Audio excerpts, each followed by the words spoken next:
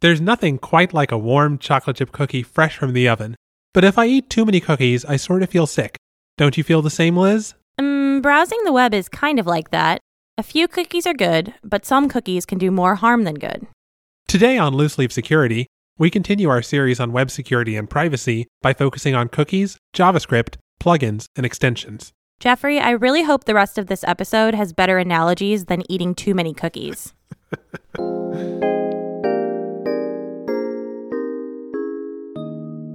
Hello, and welcome to Loose Leaf Security. I'm Liz Denny's.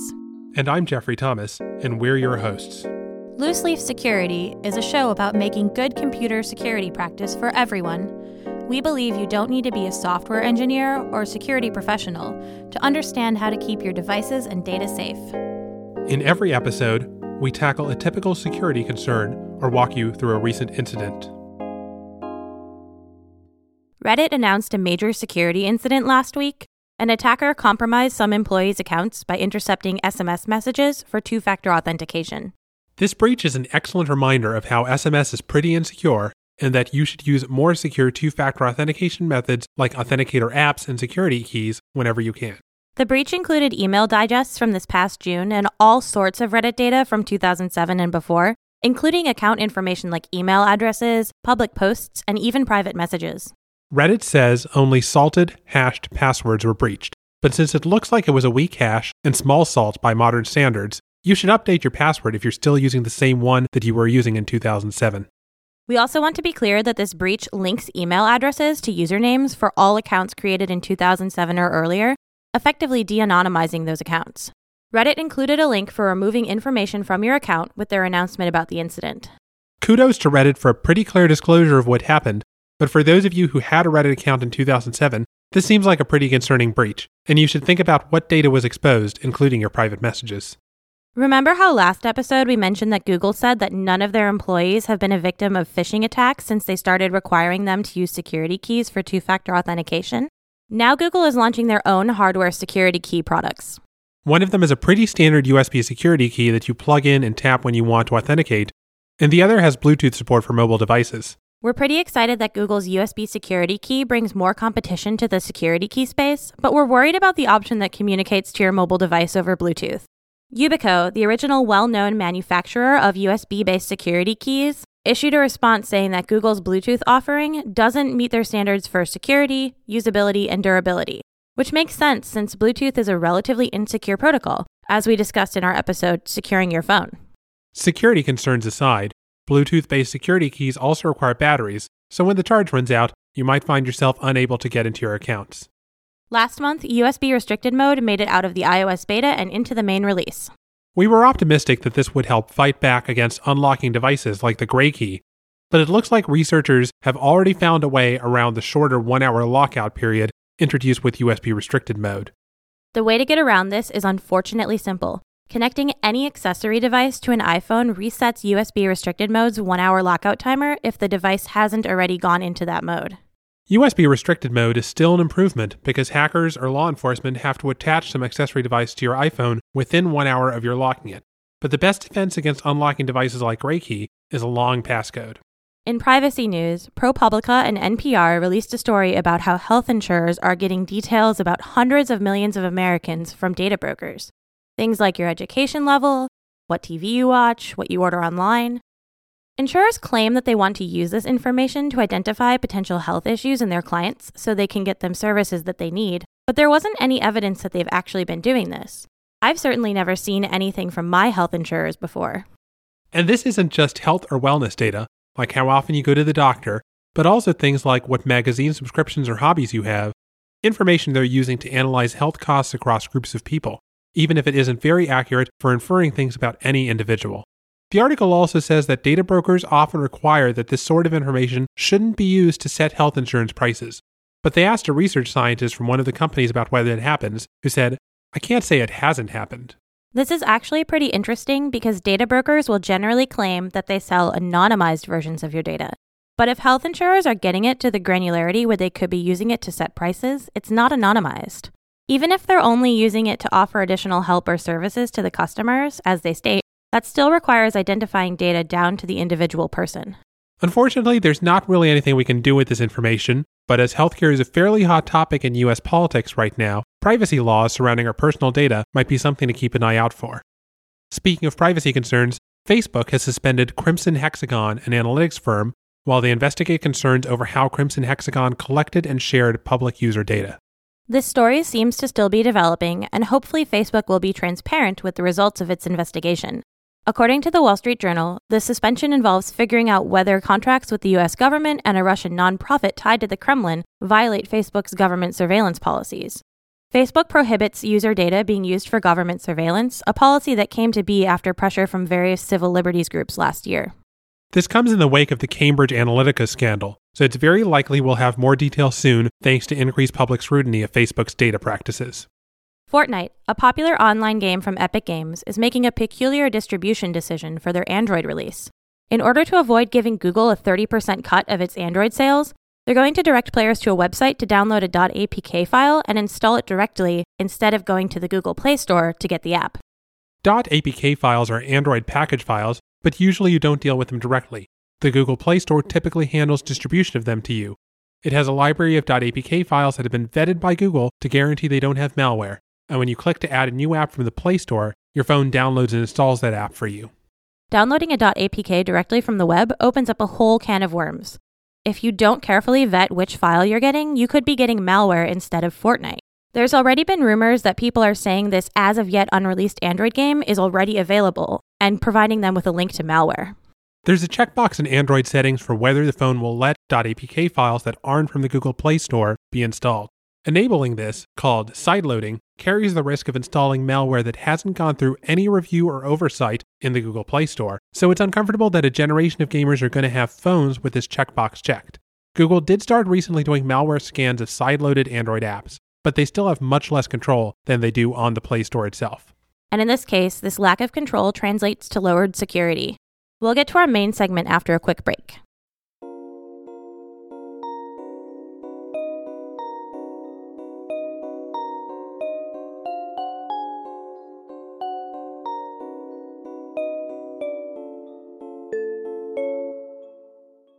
Last episode, we started our journey through web security by exploring the history of web browsers and how they use a technique sometimes called a sandbox to keep websites from spilling out into your computer. Although sandboxes aren't very good at keeping all of the sand inside the sandbox, so we decided it might be better to think of it as a snow boot. Even in deep snow, a good snow boot will make sure that what's inside stays inside and what's outside stays outside. Just like each of your feet stays within its own snow boot, each website stays in its own place. It has its own storage, its own limited ability to access the web, and its own isolated place for running code. We chatted last time about the web security model, which restricts what web pages can ask the web browser to do because of these snow boots. To recap, anything from a website has pretty unrestricted access to the same website, its origin. It can ask your computer to run code and communicate with those same web servers, which is how a lot of interactive features work, like live updates or chat apps. But access outside that origin is heavily restricted, as is access to your computer itself. It doesn't have access to your files, for instance. The only way it can get to a file is if you go through an upload dialog or drag and drop something onto the web page. And while it can send messages to other websites, its ability to read things from other websites is very limited. Those websites have to specifically say, everything I have is public, it's okay for any other website to see it. So if you're logged into your email account in your browser, only that website can get to your email. The browser won't let other websites make connections to the web servers that have your email. This snow boot model is what makes it fundamentally safe to browse random websites. A new website shouldn't have access to do anything interesting, and because billions of people visit countless websites every day, web browsers have been forced to figure out how to make security layers that are pretty hard to get past. This is the opposite of how desktop applications work. Any regular traditional desktop application you have installed has access to every file on your computer and has unrestricted ability to make network connections. So that video game you just installed, if it wants to, can figure out where your email password is saved and connect to your email server and do whatever it wants. But a video game you're playing inside your web browser can only talk to the web server it came from, and it also can't get to passwords or login sessions for other websites anyway. Yeah, another thing that's kept in each snow boot separately is cookies. I love cookies, but I don't like getting them in my boot. On the web, cookies are short pieces of information that websites can ask the browser to store, and every connection back to that origin gets the cookie. This is usually used to make website logins work. When you enter your password and hopefully your second factor, the website sends back a small identifier saying who you're logged in as. Next time you open a web page from the same origin, you don't need to enter your password again, and your web browser doesn't save it. It just sends that cookie that says you're authenticated. A web page from another website can't access those cookies, so it can't pretend to be you, even though it's running from the same browser. It doesn't even have the ability to send those cookies back to its own servers, where something on the server can try to log in as you. But a regular desktop app can do exactly that, stealing the authentication information from another desktop app or from your web browser itself because it's not constrained by snowboots. While cookies are absolutely necessary for basic web features like logins, they can also be used to track you across different websites as you browse the web. Remember that the web security model doesn't consider it to be a problem for web pages to embed other web pages, and it definitely allows web pages to include images from other origins. And when the browser loads one of those images, it sends over any cookies for that origin like it always does. That's called a third-party cookie. The server it's accessing isn't the first party, the origin of the web page you're visiting, but some third party providing a resource, and the third party gets to see its cookies. Loading images from other websites happens very frequently. Any web forum is full of this, for example, but two very notable cases are online ads and share icons for social media sites. Some browsers give you an option to disable third-party cookies, which is generally a good idea for privacy. If a browser has third-party cookies enabled, which most browsers do by default, then every time you visit a website with an ad from the same ad network, that ad network can tell that the same person is visiting all of these different websites because it'll see the same cookie plus a reference to the site that it's purchased ad space on. Similarly, if you're logged into Facebook, every time you visit a site with a Facebook share icon, Facebook can tell that you've been to all of these sites. Third-party cookies are able to get much broader access to your web history than a first-party cookie can, and often they're specifically intended to track your web history across all pages that allow a given advertiser or other third-party access to their cookies.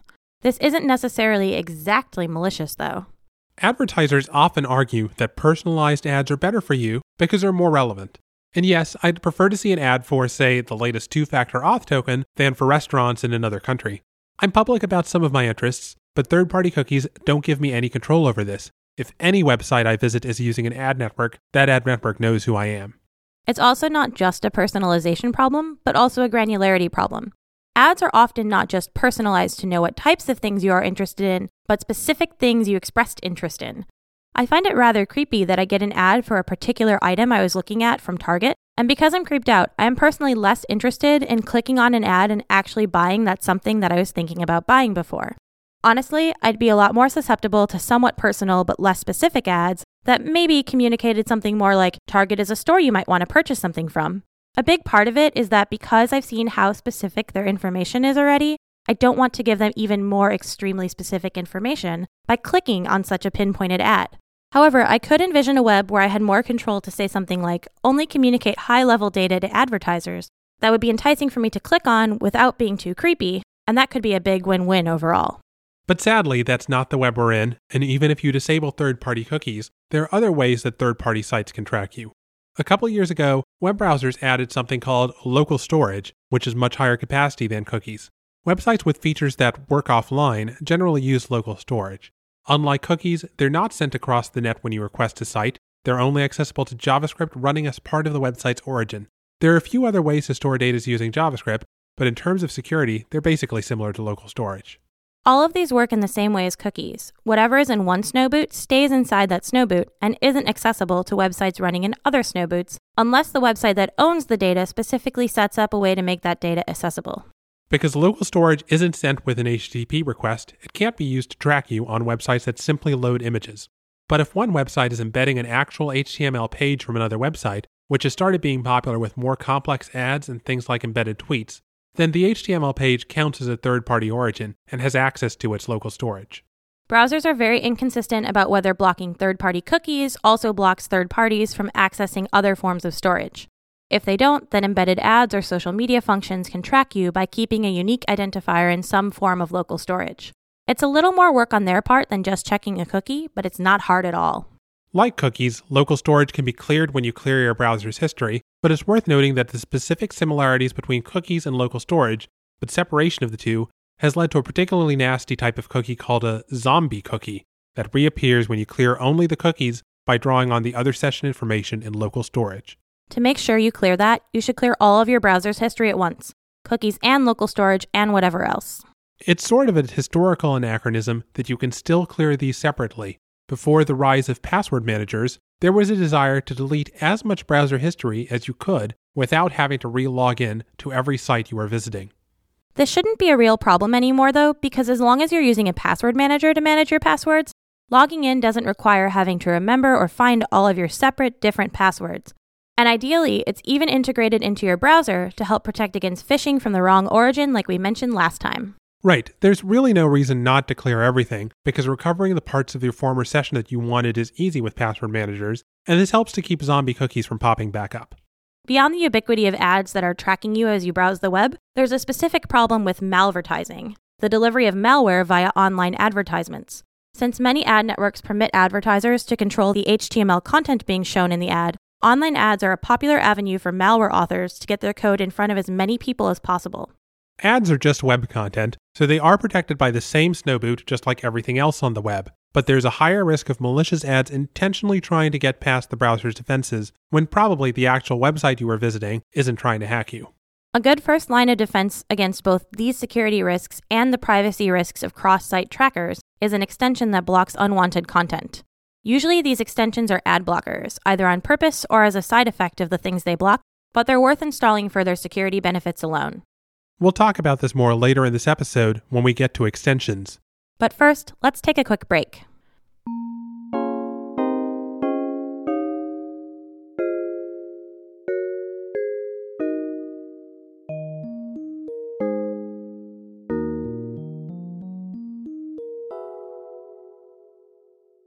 If you've been around the web for a while, you know there's a lot more going on than just cookies and other types of information storage. Cookies aren't programs and they don't run code, but there are other ways to run code. The idea that the modern web is full of pages that are running code probably makes you a little nervous, and for good reason. Remember Java and Flash and how often they had security issues? Right. Is there anything that makes JavaScript and videos and everything else safer? Or is it just that one technology got more popular and the rest got less popular? There is an important difference, and it's basically that JavaScript and all these HTML5 features are built into the web browser. Java, Flash, and so forth are all things that are added on top, so they're trying to use the same policies, but they're not using the same snowboot itself. They're kind of like socks that get wet and pull water into your boots and then your feet start to freeze. Sure, something like that. In the last few years, most websites using Flash and Java have moved to technologies that are built into the web browser, and on the whole, that's been very good for web security. The job of web browsers has gotten harder in the process. It's harder to make snowboots that keep your feet dry when you're stuffing more things inside, but the popular browsers have all gotten very good at it. Before we move on to more modern ways to run code in a web browser, let's talk about the history of Flash and Java, because their mistakes informed modern web browser design around running code in the browser. Web browsers originally supported very little functionality for web pages, and slowly built that up over the last 20 years or so, but Flash and Java were built to be, well, flashy from day one. They prioritized getting cool features to work immediately because people wanted them, instead of prioritizing careful, secure development. This definitely showcased what the web could be, but also caused no end of security problems. Java and Flash are browser plugins, which means that they're software separately installed on your desktop, not something that runs entirely inside the browser and its snowboot. They only run when you're on a website with a Java applet or a Flash animation, but unlike JavaScript, the web browser starts up this outside program. So that means two things. First, any bugs in Java or Flash can potentially give access to your entire desktop, just like a bug in any other desktop program. Second, Java and Flash don't get to use the browser's idea of snowboots. They have to implement their own mechanisms for isolating websites, and they don't always get things right. Some of the security issues have been things like a website can use Flash to read files from other websites that it shouldn't be able to. Google Chrome started working on sandboxing Flash in 2010 and got it working for all platforms in 2012, in part by redesigning the plugin interface to not require full desktop access. This didn't scale well to plugins in general. Apple's iOS never supported Flash, partly because of its security track record, but also because of the architecture. iOS has always put each program in its own snowboot, so supporting Flash would involve either making it share the web browser snowboot, risking many of the same security problems as on desktop, or significantly redesigning Flash. Between the inability to use Flash on iPhones and iPads and the poor security history, most websites have moved to newer technologies built into HTML, so you rarely need Flash installed these days. Chrome's redesign of the plugin interface never got picked up by other browsers, so if you absolutely have to use Flash, the safest way is via Chrome. Other plugins like Java also have very little use these days. If you're on an older computer where you may have installed Java or Flash in the past, it's a good idea to uninstall it unless you know of anything that needs it. A step down from plugins are extensions. These are also additions to the browser, but unlike plugins, they're not structured as actual desktop software that happens to work with the browser. They're built using web technologies like JavaScript, so they're fully contained within the browser itself. Extensions also get their own snowboots, but they have the ability to request permissions to access other websites' snowboots. For instance, a password manager extension might be able to work with any web page as long as you click the password manager button. Or a night mode extension might add a style sheet to replace light backgrounds with dark ones, or an ad blocker might just prevent ads from loading. There are also extensions that don't need any permissions. For instance, I have one that just loads some cute cartoon cats on every new tab. Extensions are relatively safe, but the ones that ask permission to modify content on web pages are risky because that's a pretty straightforward way of bypassing the snowboot's protection. If a single extension has access to every snowboot, you have to trust that it's not breaking your security in the process. For a night mode extension, that's probably easy. For a password manager, that's definitely riskier. There was a pretty bad vulnerability in the LastPass browser extension 2 years ago, where it turned out it wasn't computing the site name of a website correctly. An attacker could make a website with a specially crafted URL that tricked LastPass into thinking it was from, say, twitter.com, and LastPass would give it your Twitter password. We still think that for most people, the benefits of using a browser extension for password management outweigh the risks.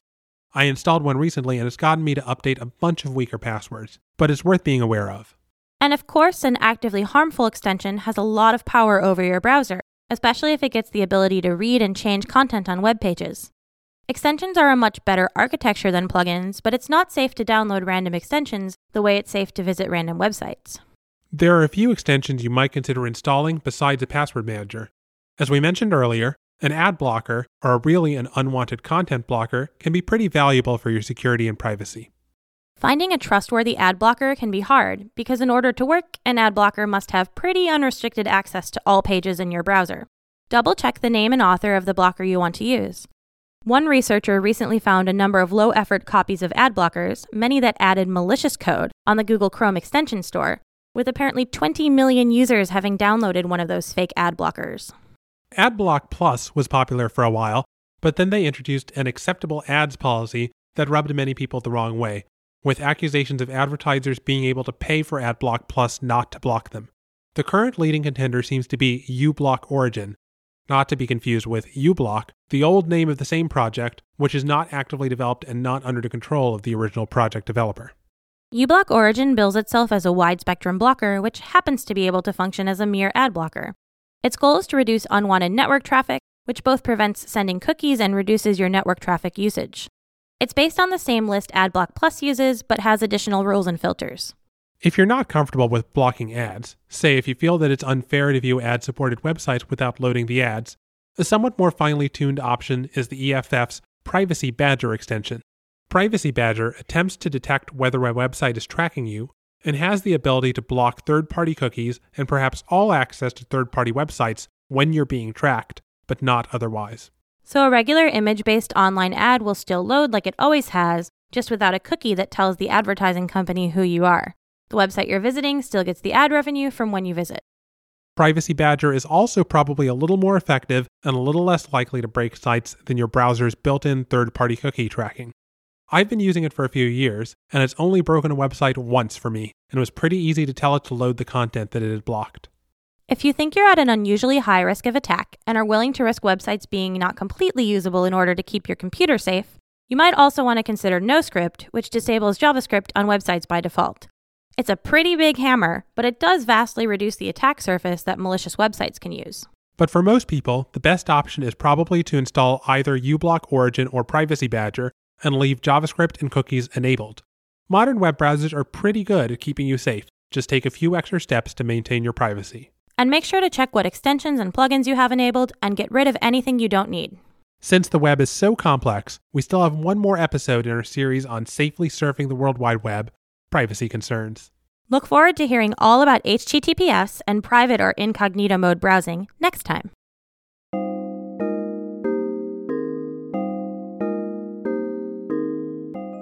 Loose Leaf Security is produced by me, Liz Denny's. Our theme music, arranged by Liz, is based on excerpts of Venus, the Bringer of Peace, from Gustav Holst's original 2-piano arrangement of The Planets.